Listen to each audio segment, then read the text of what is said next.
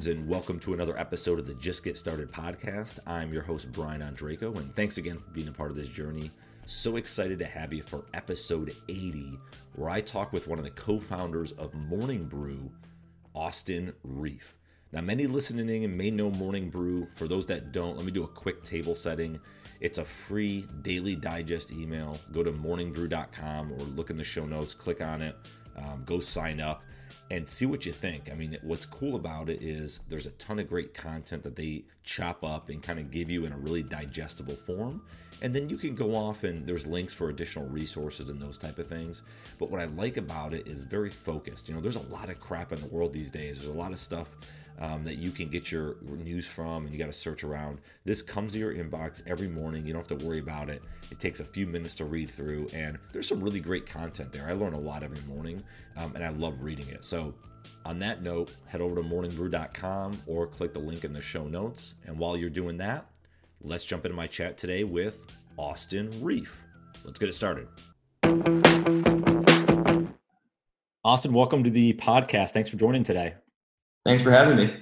Yeah, I'm really excited to chat with you, just because of all this stuff I've uncovered about you and the company and stuff, especially over the last handful of months. It's been really a game changer for me personally. I want to get into some of that stuff. Let's do this at the beginning. For folks that kind of fast forwarded through the intro to get to the episode and the interview, can you give maybe the 30-second overview of Morning Brew and what you guys are doing there? Yeah, of course. So Morning Brew is a news company. Our primary product is a daily email newsletter written in a really conversational and witty tone. And it allows you to get the most important business stories of the day in 5 minutes or less. And it's written to you like your best friends talking to you at a bar. So really conversational, fun, witty. That's the core product. And right now we have 4 products. So we have Morning Brew, 6 days a week newsletter sent out to 1.6-ish million people.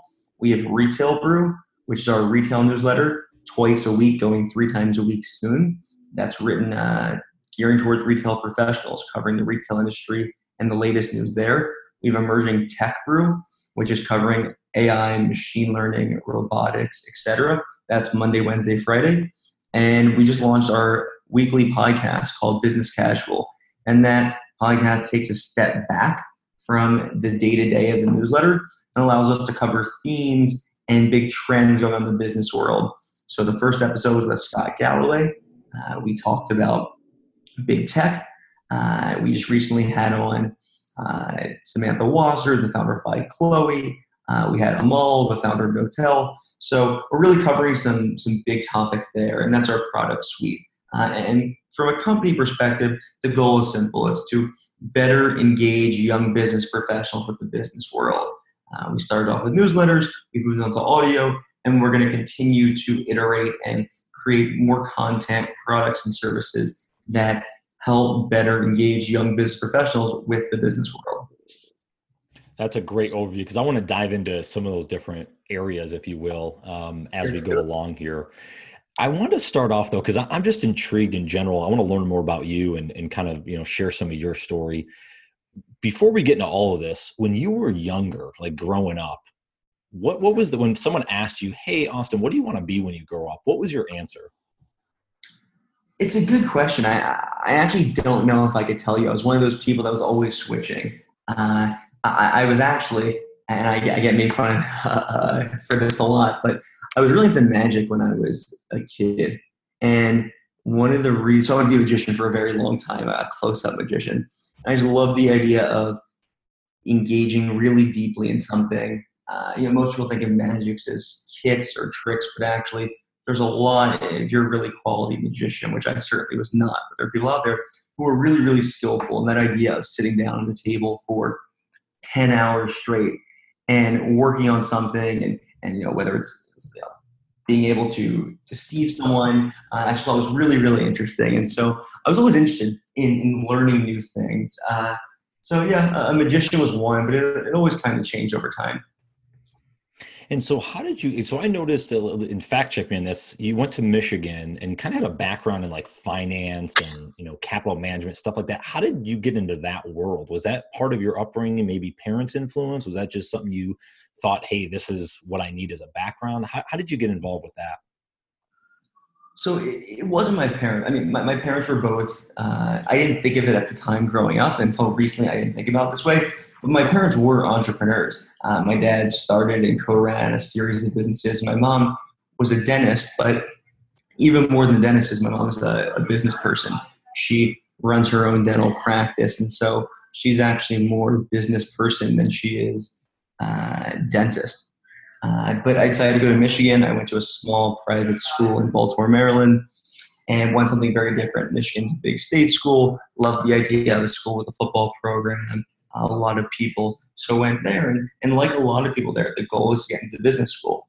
And so I set my mind to that, and I got into the business school after freshman year. And we get into the business school, all everyone talks about is investment banking. So I just, followed the herd my freshman, sophomore year, and said, what do I have to do to get a good job in investment banking? And went down that route, took those classes, networked with those people. And after my junior year, I interned at an investment bank in New York City called Moelis & Company. And I thought up until the end of the internship, that was going to be my career, or at least the first 2 years of my career was going in and working at an investment bank and learning about finance and valuation. So what changed? This is the question I really like to ask, especially a lot of these guests on the podcast. Like because that was your path. Like if you didn't change, it was going to be in 10, 15 years, you're going to be some top investment banker, in New York City or something like that. Like, what was it, an idea you got? Was it someone you met that made you think different? What changed during that time that made you say, wait a minute, there's something else here?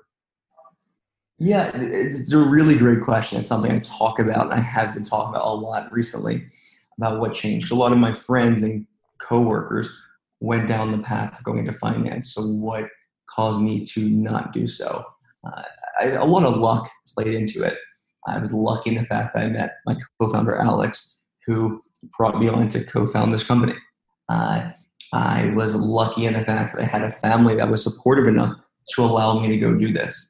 But what changed my mindset was I started hearing all these people who worked in banks or went on from there, and I asked them about it, and everyone hated it, or 90% of people really disliked their job. But it was all about what's the next job. Everyone kept on talking about, okay, I don't love this job, or I don't love this company, or I don't love this part of the job, but my next job will be great, so I'll leverage this job to get into another job I really like. And I talked to people who worked in that job and said, well, I don't like this job as much as I thought, but my next job's going to be great, or I'm going to go back to business school. And I was lucky enough, I think, that I was introspective enough to look back on it or analyze and say, what is going on here? You have people who don't love not only their job, but the job they're trying to get towards. They don't like that either. And I think I was just a little bit more of a critical thinker at the time than most other people or most of my coworkers, and I had the ability to say I want to look for something else. Now, with that being said, hindsight's 2020. It's really easy to look back and say that I had this level of introspection that others didn't. But in fact, a lot of it was just luck, and the fact that I was able to have something I actually could go and do. Again, in hindsight, also, we didn't have nearly as much traction as we thought we did. We thought we had made a lot of progress. We went full time and started talking to people. What's a lot of subscribers? What's a lot of traction in terms of revenue or conversations? And we realized very quickly we'd actually accomplished very little, and we had a lot more room to go. But if we didn't have that early traction, if I didn't have those 2 years at Michigan, not having to pay myself, Alex not having to pay himself, there's no way we would have had the conviction to go full time on the company, and I'd probably be in my third year as an investment banker. Did you and Alex meet at Michigan? Yeah, so we met 2015. I started reading this newsletter. I don't even remember I got signed up for it. I think we were in the same fraternity, although he's 2 years older. I didn't know him. I believe he sent out emails to the whole fraternity. asking who wants to sign up for Morning Brew. I signed up, and a few weeks later, he sends out an email saying, hey, I'm looking for a co-founder or someone to work on this with. So I responded. I thought, hey, I think I can get some insight here. I think I can make this thing better. And we really just took off. We'd work for a couple of weeks on iterating the product. At the time, it was this crappy PDF template that you attached to an email. There was no way to actually sign up. So a ton of traction to sign up. But we saw, again, it's similar to before. It's hard to know what we thought at the time.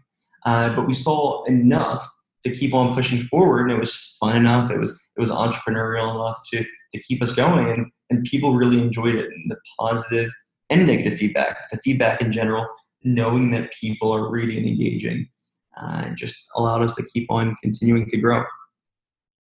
That always fascinates me.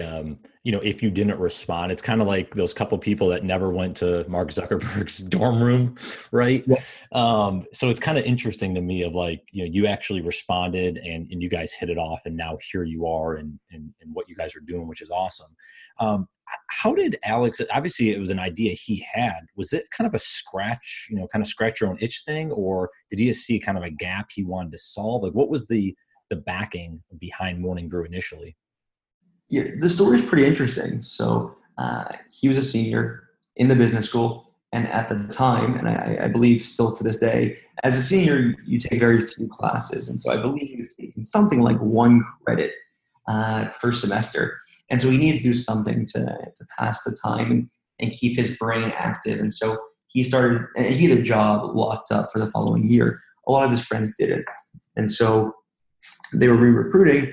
So he sat down with them and started doing interview prep. And through iterations of questions, one that stood out to him was when he would ask, how do you stay up to date with the business world? And he would get a bunch of different answers, but they'd all basically give off the same message, which is, I read the Journal, or I read The Economist, or I'm on CNBC, but they're not fulfilling. They're not giving me exactly what I need. They're dry, they're dense, they're long, and they're not written for my generation. And so after enough of this feedback, Alex said, I think I can do it better. So he started writing a PDF that replaced the in-person interview prep. So he went from in-person interview prep to PDF to him and I starting a inline real email, originally called The Market Corner and then called Morning Brew. And so how did those early days, I guess, of like splitting up, I mean, obviously you guys probably had to do everything, right? Well, how did you split up like tasks early on? Who would do what? Who would do the writing? Who would, maybe do more the finance type, operation stuff? Were you guys kind of mixing and matching on that? Or did someone have defined goals or define, I guess, roles each and every day? Yeah, the fun thing about it was that it wasn't looked at. We didn't look at it as if it was a business. It wasn't a business. It was just a side project. So there was no finance. There was none of that because there were no finances. So it was simply just writing a newsletter. And Alex definitely did more writing than I did, given he was taking 1 class. I was taking, 4 or 5. But that was the beginning. It was a side project. And so, the ideas of fundraising or paying ourselves or whatever, equity, those conversations were all not even on the roadmap because it was just a fun thing we were doing. Now, as we graduated and we transitioned from a side project to a business, we then had to make a lot of those decisions and figure out where we're best suited. We learned pretty quickly. I'm more the analytical mind. I do more of the finance and play a CRO role, a COO role, whereas Alex is more of the content mind, thinking more about how we resonate with readers, how we create more products and services that people engage with. He's more of the creative mind. So that's how we've done it in the last 1.5 years, 2 years. I wanted to jump into something on that. I'm going to put a pin in that for myself for a second, but because I want to go back, you mentioned he'd sent out that early PDF just to I think it was the fraternity, and probably slowly gained some traction there. What was the early feedback from the people that read it? Was it overly positive? Was there a lot of like, hey, this is good, but you should do this? and how did that early feedback affect you guys to ultimately maybe make some changes or at least stay in the same direction you were? Alex got a lot of feedback early on. A lot of it was positive, and actually the way he tells the story, that's one of the reasons he brought me on, was because so many people were giving positive feedback, and a lot of that was warranted, but a lot of it was also just patting on the back. And I was one of the only people that came in and actually gave critical feedback and giving advice on how we can get better. The original Market Corner had stock picking, and I knew very quickly to take that out of there for many different reasons. But we wanted to stay pretty objective. And so that was the feedback I gave. But in general, it was a lot of good feedback, and we kept on iterating. And we thought about for a while, how lifestyle-y do we want to be? How much tone do we want to have? How factual versus opinionated do we want to be? And we just tinkered with it. And over time, we took a lot of feedback. So there's pros and cons of email. One of the cons of which is there's very little in the way of built-in feedback mechanisms. It's a very non-metric driven medium. So it was tough to get feedback, but we transitioned from a really finance-heavy piece of content. So we used to cover every big earnings report. So every time Pepsi and Apple and Coke and all these companies would report earnings, we'd cover them all. And we started thinking about our editorial standards and what people care about. And we started to think, is a Q3 Pepsi earnings where very little happens? Is that a top 5 story of the day? And we determined that if not that much happens, it's not. And so we've iterated a lot. We've become way more holistic in our coverage. Also in 2015, we were covering zero politics. Even now, we try to stay away from true politics stories if there's not a business twist, but politics and business are so entangled these days with the trade war and with everything happened in 2016, 2017 with tax cuts. So we've covered significantly more political stories than we did in 2015. I want to go down that path a little bit further because I'm curious, how do you source your content? Like, how do you figure out what stories go in or what don't go in, or what insight? Because you mentioned you can go really deep down the barrel on some stuff or keep it high level in others. Are those tough decisions that you guys are making daily, or have you gotten to a cadence where it's like, okay, we kind of have a flow of what we generally like to put in here? Yeah, the content team has a really good idea of what they want to write about. And the beauty of the business is we are, for the most part, a bunch of millennial business interested people. And what that allows us to do is it allows us to write for ourselves. We're not writing for other people. We essentially write for ourselves. And we know that if we like the content, we like the story selection, given that we're writing for ourselves, a lot of people will like that. It turns out there's 1.6 million people and growing like that. But there's certainly editorial standards, and we have guidelines for what we cover and what we don't and how we cover it. But for the most part, and I think Tim Urban said this, he's the founder of a blog called Wait But Why, and I'm a huge fan of. But when he just started writing for himself, and he talked a lot about how people like to think they're unique, but in actuality, there are millions of people just like you. And so if you write content that you'd like, chances are a lot of people will like that content. And that's the bet we made. We made the bet that if we write content that's interesting to us, that's written in the tone we like, others will like it too. And we've seen that to be true. Yeah, I think that's a great advice to kind of have that sole focus. And then ultimately, there'll be other people out there, obviously, that, have similar minds to that. So when did you realize you had something then? We're like, wait a minute, we're starting to get a lot of subscribers here. Was that more recently, or was that back in 2015, 2016? I get this question a lot. It certainly wasn't in 2015 or 2016. But what happens is the goalposts just continue to move back.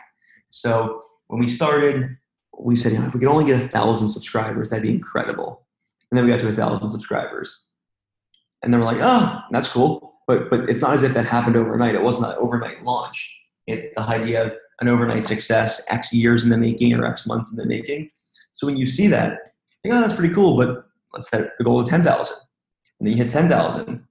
You're like, well, 10,000 is cool, but we want to hit 100,000. You keep on going, and the goalposts keep shifting. And that's been our mindset since day one. We've had this And actually, it's one thing we struggle with is celebrating the small wins. I don't think we do a great job of that because we've been so focused on those goalposts continuing to get wider and moving further and further back, having more ambitious goals. But it certainly wasn't in 2015 or 2016 where we knew we had something. We raised an angel note in 2017, a convertible note. 2018, we were 4 or 5 people. We were about 100,000 subscribers. I would still say we didn't think we had something truly special that we knew was going to take off. We knew we had the potential. We had a spark, but we didn't have something yet. But as 2018 progressed and we started to see the subscriber count get in the 400, 500, and 600,000 range, and we saw a clear path to 1 million subscribers, we knew at that point that's something special. Let's start planning for the future and let's focus on what's next. How can we make this bigger and better? And not just be a single product, which is a single newsletter. How can we be a full company? And one of the other things I know a lot of founders struggle with is going from, again, you were in the grind in the trenches every day as you and Alex putting the newsletter together. And now you're in more of a leadership role, right? You're doing different things. You're not involved maybe as much with a content team or those type of things. So kind of almost a two-pronged question. How did you transition out of that first role of kind of co-founder into now that COO, that kind of leadership role? Was that difficult for you? And what are some things obviously that maybe you miss about that you still like to get your hands involved in if you can? Yeah, I'd say it was definitely a difficult transition. And for what it's worth, we're still in the midst of that transition. We've had a few big hiring spurts. We haven't been as gradual as we probably should have been.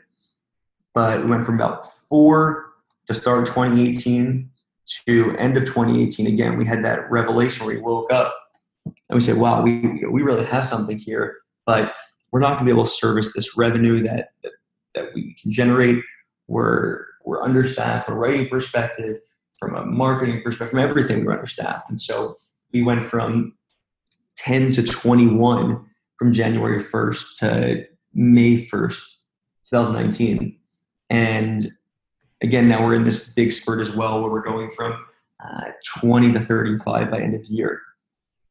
And part of the reason it's been so lumpy is simply because we haven't spent as much time being managers and being leaders of the company. And so that's really what this year, and especially the last few months, have been all about, is implementing structure, implementing a leadership team. We're in the process of implementing an advisory board. And all of these things have just helped myself and helped Alex get out of this mindset of being in the day-to-day and being a leader. And it's difficult, right? It's not easy to pass off your baby. For me, it was in the weeds and growth. For Alex, it was in content. It was also sales for Alex. And so it's not easy. And I certainly miss the day-to-day, but obviously at some point you have to move on and build a team, which has been really exciting. We haven't talked about this, but one of the things I strongly believe is that 99% of the time, media and venture capital don't mix. And in 2017, we decided to raise a convertible note and hopefully not raise capital again for a long time. Certainly not raise from some of these VCs that other media companies raised from in 2015, 2016, 2017. And so doing that, we had to hire a lot of people who had very little experience. And we emphasized in our hiring practice from the beginning the ability to teach yourself and learn. Now, as we've grown to a bigger company, we're starting to hire more experienced people. We hired a head of brand partnerships and integrated marketing who came over from MediaLink, who has a decade plus of experience. And so all of a sudden we have the luxury of hiring people who are thought generators, idea generators, who are coming to the company, not because they think they can go from 0 to 1, but they think they can go from 1 to X, from 1 to 5, 1 to 10, whatever those units you think are. But it's really exciting to now bring on leaders with us, people who can teach me, teach Alex, and help to grow this company. So it's a really exciting time here at the Brew. Yeah, and I'm curious if you can tap in, because it may be helpful for folks out there, again, that are trying to grow their own thing. Maybe it's a side hustle. But around like mailing lists and newsletters and stuff like that, is there any piece, whether it's from a content play or growth strategy, anything you remember from early on, or maybe things you're doing now that could be a tip or two to help folks out that are trying to maybe grow that brand, if you will, or their own email newsletter or anything like that? Anything you would share that might be helpful that it can start right away? It all comes back to focus. For us, we spent 3 years focused on a single product, which is one newsletter. And we said, how are we going to grow it? How are we going to write it? And how are we going to sell it? And every day we thought about those three things: writing the best quality content, growing it with the highest quality subscribers, and working with great partners to monetize the newsletter to fuel back into more people to write and more growth. And so that's what we've been focused on. And what I see is the biggest mistake people make is that they're focused on so many different things. They're doing a podcast and a newsletter and their Twitter and their Instagram and their LinkedIn and this and that. And that's totally fine. But you have to have the right expectations. And if your expectations are you're going to grow your email list from 0 to 100,000 while you're also focusing on posting blog content and social and everything else, it's going to be difficult. So it's mostly focus. And for us, it was 3 years of just dedication and focus to a single product every single day. That's definitely not the right mentality in terms of just focusing on an email product for a lot of other companies. But that idea of just staying relentlessly focused on very few things and getting few things right. You're much better off getting a fewer number of things, 95% right, than a bunch of things 20 or 30% right. Yeah, and speaking of that focus, and now that you've built this subscriber list and kind of these raving fans, if you will, going into these other products, as you call them, the one thing I did want to make sure we touch on is the podcast, because obviously you're on a podcast now. I love when I saw you guys were coming out with this, because I'm like, oh man, this is really cool. Because what I like about it is you can, your normal folks, the 1.6 plus, growing, that just love the daily emails and kind of love that content. And that whether it's all of them or a smaller subset that say, hey, I love longer form content. I want to get more in-depth stories on specific topics. Hey, this is a great outlet as well. Oh, and by the way, I trust these guys and gals to give me that content. So one of the things I love, because I remember even that first episode listening to, I was like blown away by like, wait a minute, they're thinking about, splitting up like these big tech companies. Like, oh, I didn't even think about that. So anyways, there's some fascinating stuff. What was the genesis of the podcast? Why now, I guess, versus doing it 6 or 8 months ago or waiting another year? Did it just feel like the right time, or had been something you guys have been ideating for a while? It's actually a pretty funny story. So end of 2018, again, back to that inflection point of we wake up and it's the, whoa, we have a real company. Let's figure out what we're doing. We thought through a bunch of different things. We thought through subscription. We thought through every form of media you can think of. And we decided to ask our readers, what do you want? And look at reader feedback. And the beauty of email, there's a reply button.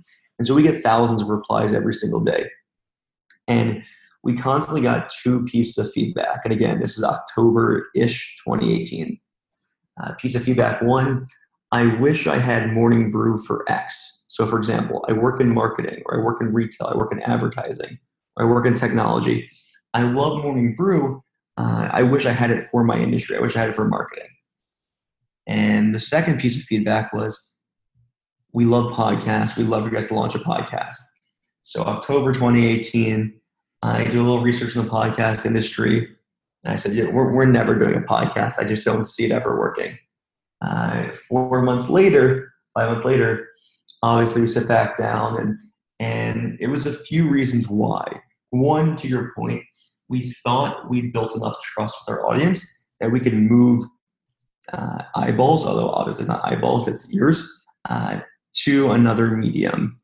2, we think there's a lot of opportunity in podcasting. I think podcasts and newsletters have a lot of similarities. The main one being they're very scalable. So you write the same newsletter for one person and 1 million people. You create the same podcast for one person, 1 million people, and the ad units can really scale. And we really like that idea of creating the same piece of content and leveraging a piece of content to grow. Now, what we loved about the podcast was a few things. One, we have an excellent host.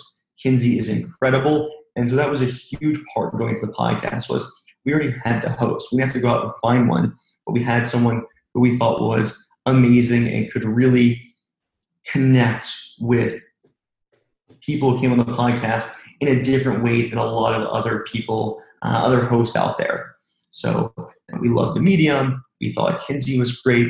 And we spent 3 years being focused, all so that we could now take other bets. And this is one of our bets. And so we're really excited. It's really young. Our goals are really ambitious with it. We want Business Casual to be a brand on its own where we can sell swag and take it on the road and have live podcasts and do a lot of really fun things with it.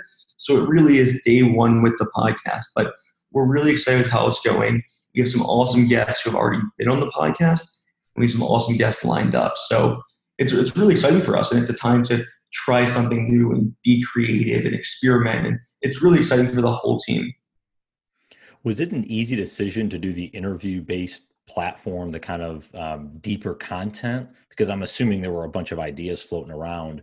How was that? How did you guys, the inception of that idea and actually going that direction? Yeah, I have a lot of thoughts on podcast formats, and we have a team that did a lot of research, especially our strategy lead, Josh, helped out a lot with that.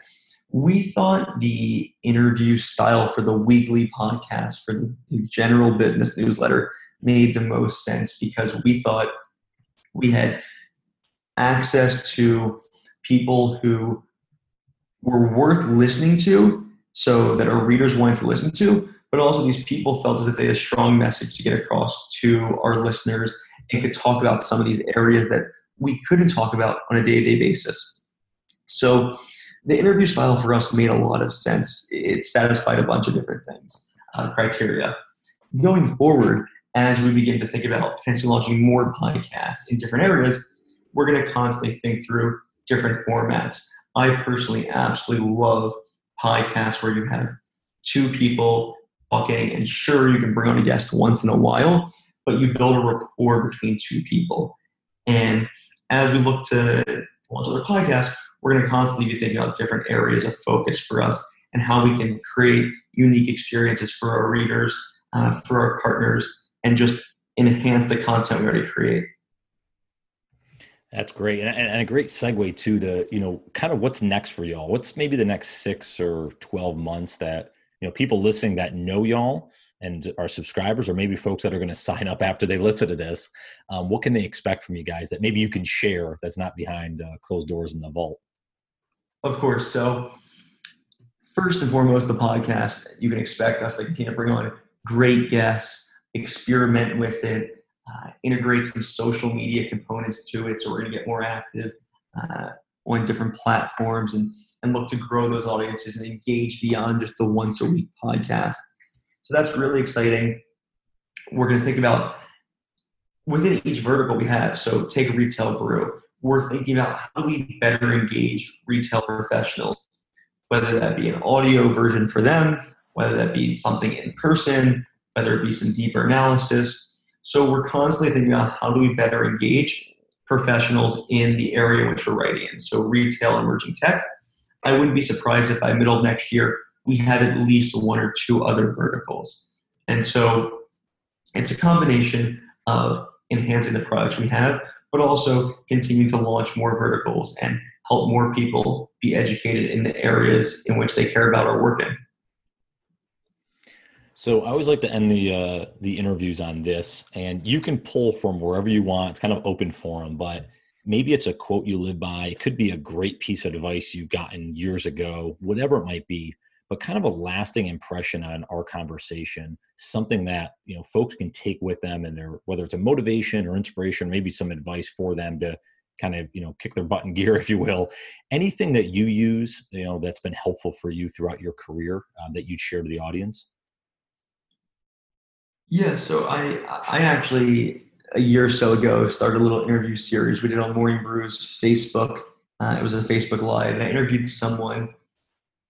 He's another founder, and he actually said something on my interview with him that I thought was really awesome.